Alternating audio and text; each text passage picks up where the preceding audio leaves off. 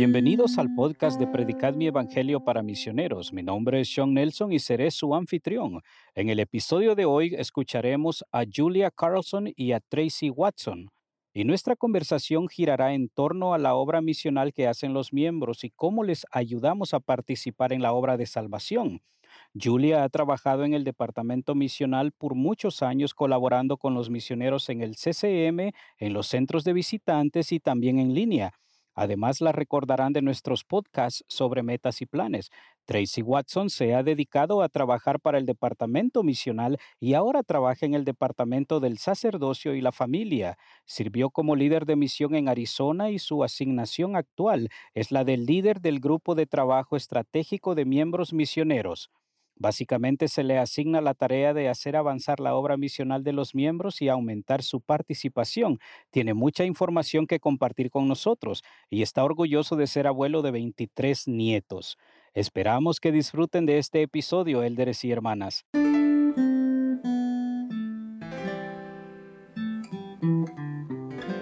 Ahora estamos en el podcast con Tracy Watson y Julia Carlson. Muchas gracias por estar aquí hoy.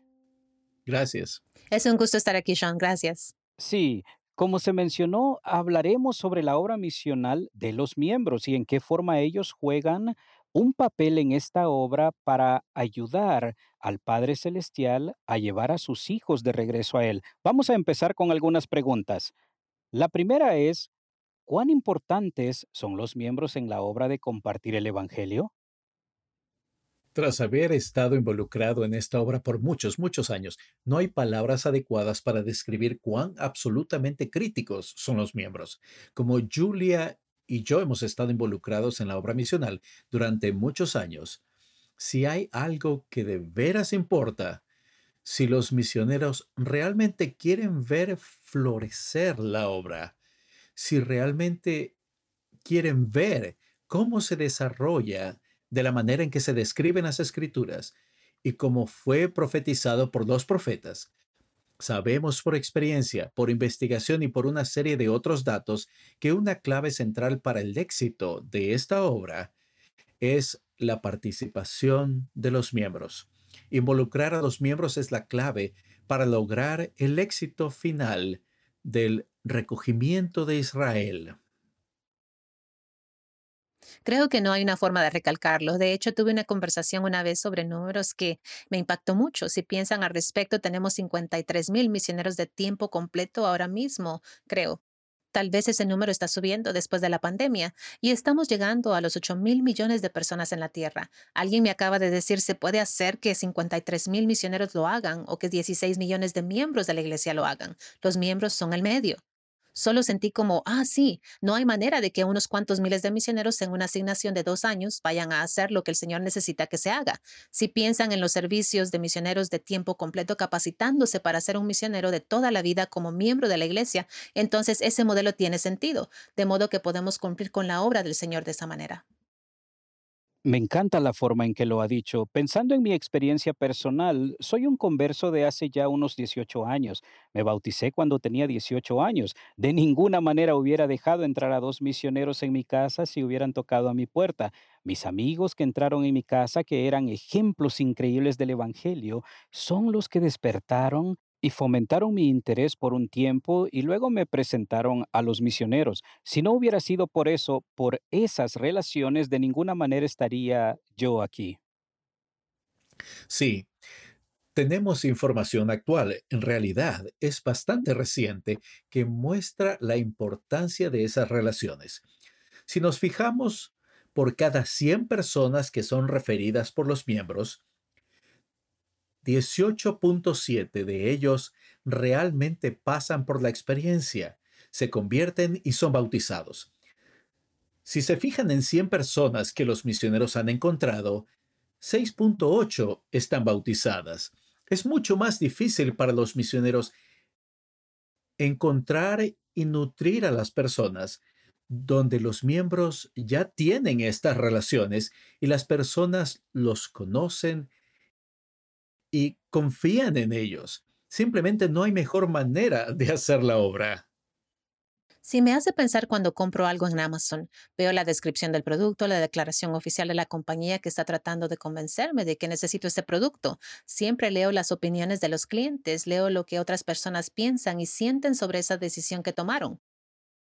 Siento que para las personas que piensan en una religión o una iglesia, los representantes oficiales son una parte importante de lo que uno hace para aprender sobre algo, pero uno quiere hablar con las personas que han vivido la experiencia. Nuestros misioneros no pueden ser la única experiencia para alguien para ayudarles a tener una idea de lo que en realidad es ser miembro de la iglesia, ya que nuestros misioneros que son tan buenos también son jóvenes y saben lo que es tener 18, 19 años de edad en la iglesia. Ellos no saben qué es tener nietos en la iglesia o haberse casado o divorciado o navegar las complejidades de criar a una familia en este mundo. Para ellos, llevar la experiencia de ser miembro a las personas es una parte muy crítica de ayudar a las personas a ver y entender las bendiciones del Evangelio. Hay que dejar que una persona reconozca la imagen completa de lo que están escogiendo cuando deciden aceptar este mensaje. Sí, absolutamente. Al pensar en nuestro mundo actual, así es como piensa la gente. Acuden a personas en quienes confían. Si uno está investigando una religión, cambiando su religión o cultivando su fe, esa es una experiencia mucho más personal. Van a ser muy cuidadosos acerca de con quién interactúan y en quién confían. Creo que los miembros son la clave de toda esa experiencia que lleva a las personas hacia la senda de los convenios. Sabiendo que los miembros son realmente clave en esto, ¿qué pueden hacer los misioneros para ayudar a los miembros a compartir el Evangelio? ¿Cuáles son algunas de las cosas clave que deben tener en cuenta? Puedo decirles a los misioneros algunas cosas que deben y que no deben hacer. El presidente Irving lo dijo hace años y me pareció una declaración profunda y absolutamente correcta. Él dijo, no fastidien ni les rueguen a los miembros que les den referencias. Eso no funciona.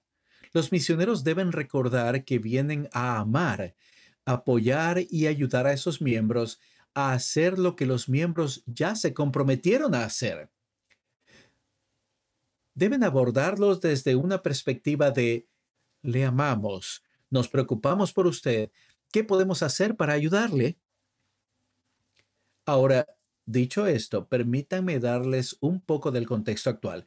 Hay un mensaje que se introdujo en octubre pasado, eso es en 2020, a la membresía de la iglesia. Se trata de cómo amamos, cómo compartimos e invitamos. Esos tres principios, predicad mi evangelio, los apoya absolutamente. Si los misioneros pueden apoyar ese mensaje con los miembros para ayudarlos a saber, no les estamos pidiendo a los miembros que hagan nada que sea antinatural e incómodo, sino que deben acercarse a las personas con un espíritu de amor y compartir cosas con ellos que bendigan la vida de las personas e invitarlos a hacer cosas que sean cómodas, naturales y normales. Si los misioneros pueden apoyar eso, si pueden ir a la casa de un miembro y decir, estamos aquí para ayudarle. Le amamos, nos preocupamos por usted. Cualquier cosa que podamos hacer para ayudarle a hacer su parte en compartir el Evangelio, díganos cómo podemos ayudarle. Sí pensé en una historia que ilustra algunos principios de los que los misioneros pueden saber. Antes de mi misión recibí mi llamamiento y estaba viviendo con mis papás. Quería tanto tener experiencias misionales, así que oré para tenerlas. Los misioneros locales en mi barrio llegaron a mi casa y me dieron un reto de hacer la obra misional esa semana y dijeron que iban a verificar conmigo el domingo. Resulta que era mi última semana en el trabajo temporal que tenía. Había algunos compañeros de trabajo que no conocía bien y sentí que debía compartir el libro de Mormón con uno de ellos. Fue mi último día en mi trabajo y fui a mi carro, y el Espíritu Santo me dijo, regresa y dale ese libro. Recuerdo que estaba asustada y no sabía cómo hacerlo, pero me llené de valor y regresé. Ella ya se había ido, así que dejé el libro de Mormón sobre su escritorio con una nota que le explicaba cuánto significaba para mí y que pensaba que había sido una gran compañera de trabajo. Llego a casa y voy a la iglesia el domingo y veo a los misioneros en el pasillo. Uno de ellos era nuevo y el otro tuvo que haber sido su entrenador. Estoy emocionada por contarles. Les digo, Elders, le di el libro de Mormón a alguien en mi trabajo. El nuevo misionero dice, Qué bueno. ¿Cuál es la dirección de ella? Dije, no sé cuál es su dirección.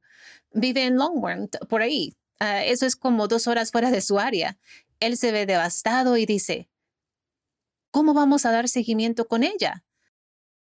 Entonces su compañero entrenador dice, Julia, buen trabajo. Me alegra que haya compartido el libro de Mormón. Y trató de enmendarlo. Pero tuve este sentimiento durante esta experiencia en donde pasé de estar tan contenta de que había progresado y que había hecho algo misional a sentirme que había fracasado. No lo había hecho bien, me había equivocado en la obra misional.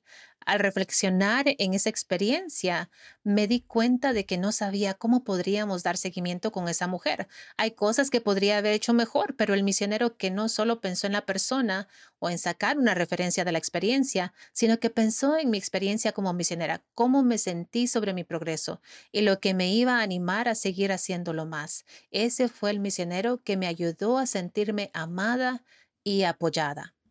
El otro misionero era nuevo y estoy segura que yo cometí errores similares, así que no lo culpo.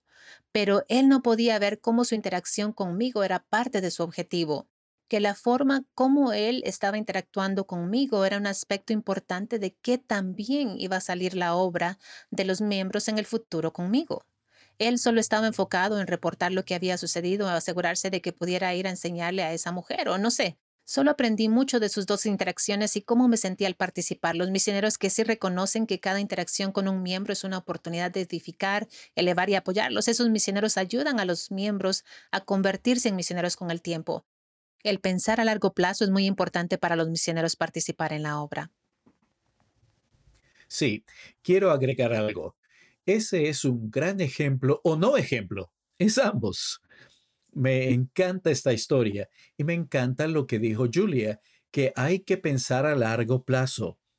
Habiendo servido como líder de misión, recuerdo a mis misioneros en nuestra misión. Cuando estuvimos allí los primeros 6 meses, ellos estaban pensando en ciclos de 6 semanas. Estaban pensando, ¿qué puedo hacer en este traslado porque probablemente me trasladen? Seguí diciéndoles, tienen que pensar a largo plazo con los miembros. Sí, es posible que los trasladen. Sí, pero en lo que no pueden pensar es, ¿qué hay de mí y qué puedo hacer? En lo que tienen que pensar es, si solo estoy aquí por 6 semanas, 3 meses o 4 meses y medio, ¿cuál sería el progreso correcto para estos miembros dentro de ese tiempo? Sabiendo que los miembros viven allí, están viviendo su vida y pensando las cosas detenidamente. Actualmente estoy sirviendo como líder misional de barrio y consejero del presidente del Quórum de Elders. Hemos estado trabajando con una familia de la República Democrática del Congo y son una familia encantadora. Los misioneros estaban ansiosos por entrar y comenzar a enseñarles de inmediato. Les dije, todavía no están listos para eso. Esto va a llevar algún tiempo. Y hemos estado trabajando con esta familia, logrando un buen progreso. Nos estamos acercando, pero ha llevado 6 meses establecer la relación y lidiar con algunos de los problemas culturales y temporales que esta familia ha enfrentado para que estuvieran listos para que les enseñaran. Los misioneros tienen que pensar a largo plazo. Esta perspectiva a largo plazo es sumamente importante. Si tomamos la perspectiva a corto plazo, eso significa que solo estamos buscando a aquellos que están listos en este momento.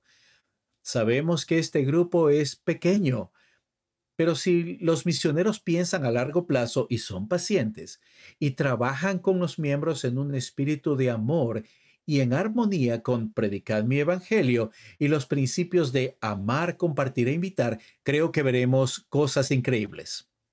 Me encanta lo que ambos comentarios aluden. Los misioneros no solo llegan, me gusta el ejemplo de Julia para recibir una referencia como el nombre de alguien que vive en el límite del barrio al que vamos a ir a enseñar, ¿cierto? Más bien están aquí para apoyar la obra, como lo mencionó Tracy, que todos hemos hecho ese convenio.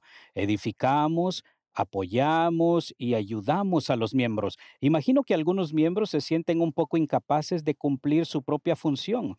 ¿Hay algún recurso que podamos recomendar a los misioneros para ayudar a los miembros a comprender en última instancia su papel para participar en la obra misional como miembros?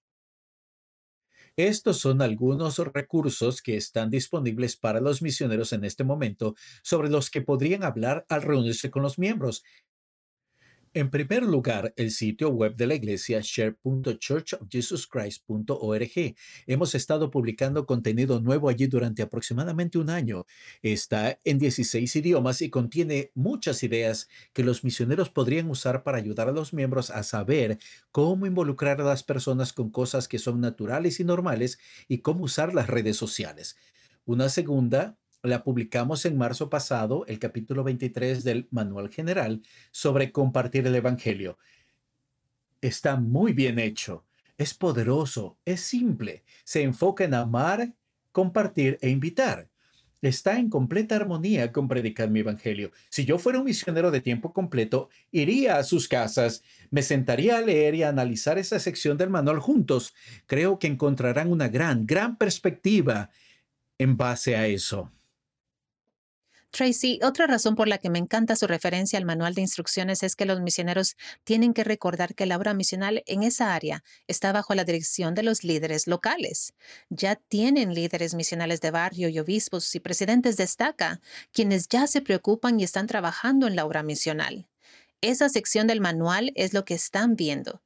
Esa es la instrucción que ya recibieron y probablemente esa es la instrucción que ya les están dando a los miembros en el área. Estar familiarizados con eso tiene sentido con el fin de ayudar a los misioneros a alinearse con los líderes locales, que como sabemos es un elemento muy crítico de ayudar a que el miembro y el misionero juntos hagan avanzar la obra misional. Absolutamente, tiene toda la razón, Julia. ¿Puedo dar una sugerencia más? Si mandan a los misioneros al sitio web de la iglesia, al sitio web de compartir, allí hay una invitación para registrarse en compartir la luz. Si yo fuera un misionero de tiempo completo, iría a las casas de los miembros y diría, déjenme ayudarles a inscribirse en compartir la luz. Si hacen esto, los miembros recibirán 1 o 2 correos electrónicos al mes con sugerencias prácticas, incluso experiencias. Hasta les estamos ofreciendo a los miembros experiencias que podrían tener con sus amigos, que son realmente naturales y normales. Allí solo hay contenido y sugerencias y recibirán cosas que les ayudarán a compartir el Evangelio de manera que los miembros digan, yo puedo hacer eso. Esos son algunos recursos en este momento que están disponibles y que los misioneros pueden aprovechar. Podría agregar una cosa más en qué pensar. En algunas de nuestras áreas hay campañas locales en las redes sociales que son específicas a una región, en donde han pensado cuidadosamente en el área y la gente y sus necesidades y lo que podría despertar interés. Los misioneros deben familiarizarse con cualquier campaña local que tengan en su área. Tienen especialistas de redes sociales en su misión. Hay personas en su misión que pueden enseñarles, pero si se familiarizan bien, ese es otro recurso que pueden compartir con los miembros en su área, a fin de que sepan lo que ustedes saben sobre las campañas locales. ¿Cómo están funcionando? ¿Cuáles son los recursos que los miembros podrían usar como parte de eso? Para un misionero que quizás no esté familiarizado, debe empezar a preguntar en su misión y tomarse el tiempo para saber cuáles son las campañas que se están haciendo, porque ese es otro recurso con el que se debe familiarizar para ayudar a los miembros a participar. Sí, me encanta, me encanta. También sugeriría que si los misioneros no lo han hecho, deberían ir a ver la transmisión que se hizo el 26 de junio. Podrían extraer contenido de esto, historias que podrían compartir con los miembros que pienso que serían muy inspiradoras. Me encanta esa sugerencia. Todos estos sitios web y enlaces, cualquier cosa que tenga un enlace directo lo pondremos en las notas de este programa, Élderes y Hermanas. Pueden hacer clic en ellos y los llevará directamente a lo que Tracy y Julia han mencionado. Antes de terminar, tal vez una pregunta más para ayudar a los misioneros a entender cómo están teniendo éxito o si lo que están haciendo está realmente teniendo un efecto en los miembros. ¿Cuáles son algunas de las evidencias que los misioneros pueden buscar para ver si su esfuerzo tiene un impacto? Esa es una muy buena pregunta. Creo que una es que los miembros acuden a ellos porque confían en ellos. No fue por un programa, eso lo sabemos. Sabemos que los programas realmente no funcionan con los miembros. Hace que pierdan interés, pero si los misioneros ven que los miembros se acercan a ellos, les hacen preguntas y les hablan de personas, sabrán que están en el corazón de los miembros. Esa es una medida de éxito en mi mente. Creo que otra sería que tienen más personas para enseñar, que los miembros están viniendo y trayéndoles personas que sienten que están preparadas para aprender sobre el Evangelio. Esas son formas en que lo sabrán. Lo sentirán a través del poder y la inspiración del Espíritu, ya sea que se hayan ganado la confianza y se sientan igualmente unidos con los miembros en la obra. Lo sabrán por discernimiento, pero creo que también pueden buscar esas cosas. No lo sé, Julia, ¿qué piensa? Estaba pensando en Amón y no me puedo imaginar lo que sintió cuando vio al rey Lamón y aceptar el Evangelio. Eso fue claramente este momento increíble en el que lo imposible estaba pasando. Sus hermanos lamanitas que habían cometido cada pecado están haciendo este cambio. Creo que el momento cuando él vio al rey Lamoni explicarle a su padre lo que ahora sentía y creía, probablemente fue lo más dulce para él reconocer que el rey Lamoni no solo había aceptado este mensaje, sino que iba a tratar de compartirlo con otros. Para los misioneros que se fijan en sus áreas, piensen, ¿está creciendo la confianza de los miembros? Como usted dijo, Tracy, ellos pueden lograrlo. ¿Están creciendo en su emoción o su entusiasmo para tratar de compartir o invitar? Los miembros tendrán muchas experiencias en donde ellos invitan y la gente dice no. Tendrán muchas experiencias en donde las personas progresan un poco, pero no entran a las aguas del bautismo. El hecho de que los misioneros reconozcan que los miembros están convirtiéndose en misioneros es muy sagrado, aunque no medimos eso necesariamente. Es importante que los misioneros recuerden que no son los primeros misioneros en su área. Ellos están sobre los hombros de los misioneros que vinieron antes de ellos y tampoco serán los últimos. Si piensa en el tipo de impresión que quiere dejar en los miembros sobre cuán grandiosa es la obra misional, cuán maravilloso es ser parte de ella, los milagros que ve, la fe que llega a sentir crecer en usted mismo y otros, en la senda que deja como misionero, esta parte de los miembros puede ser lo más importante que usted hace. Y que si se va de un área que hace más obra misional después de que se vaya debido a cómo era usted y cuán alentador era y las oportunidades y experiencias en las que ayudaba a la gente a participar, eso durará mucho más que solo enseñar unas cuantas lecciones o hasta tener un bautismo. Creo que no se puede medir el impacto a largo plazo de ayudar a los miembros a convertirse en misioneros.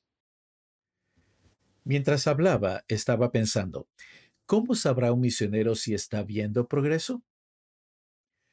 Creo que una manera es, ¿cuántas veces pueden decirle a un miembro, así se hace? Al pensar en los principios de amar, compartir e invitar, la invitación, como se describe en el manual, no dice cuáles son. Esas invitaciones pueden ser cualquier cosa. Podrían ser invitar a alguien a ir a la capilla.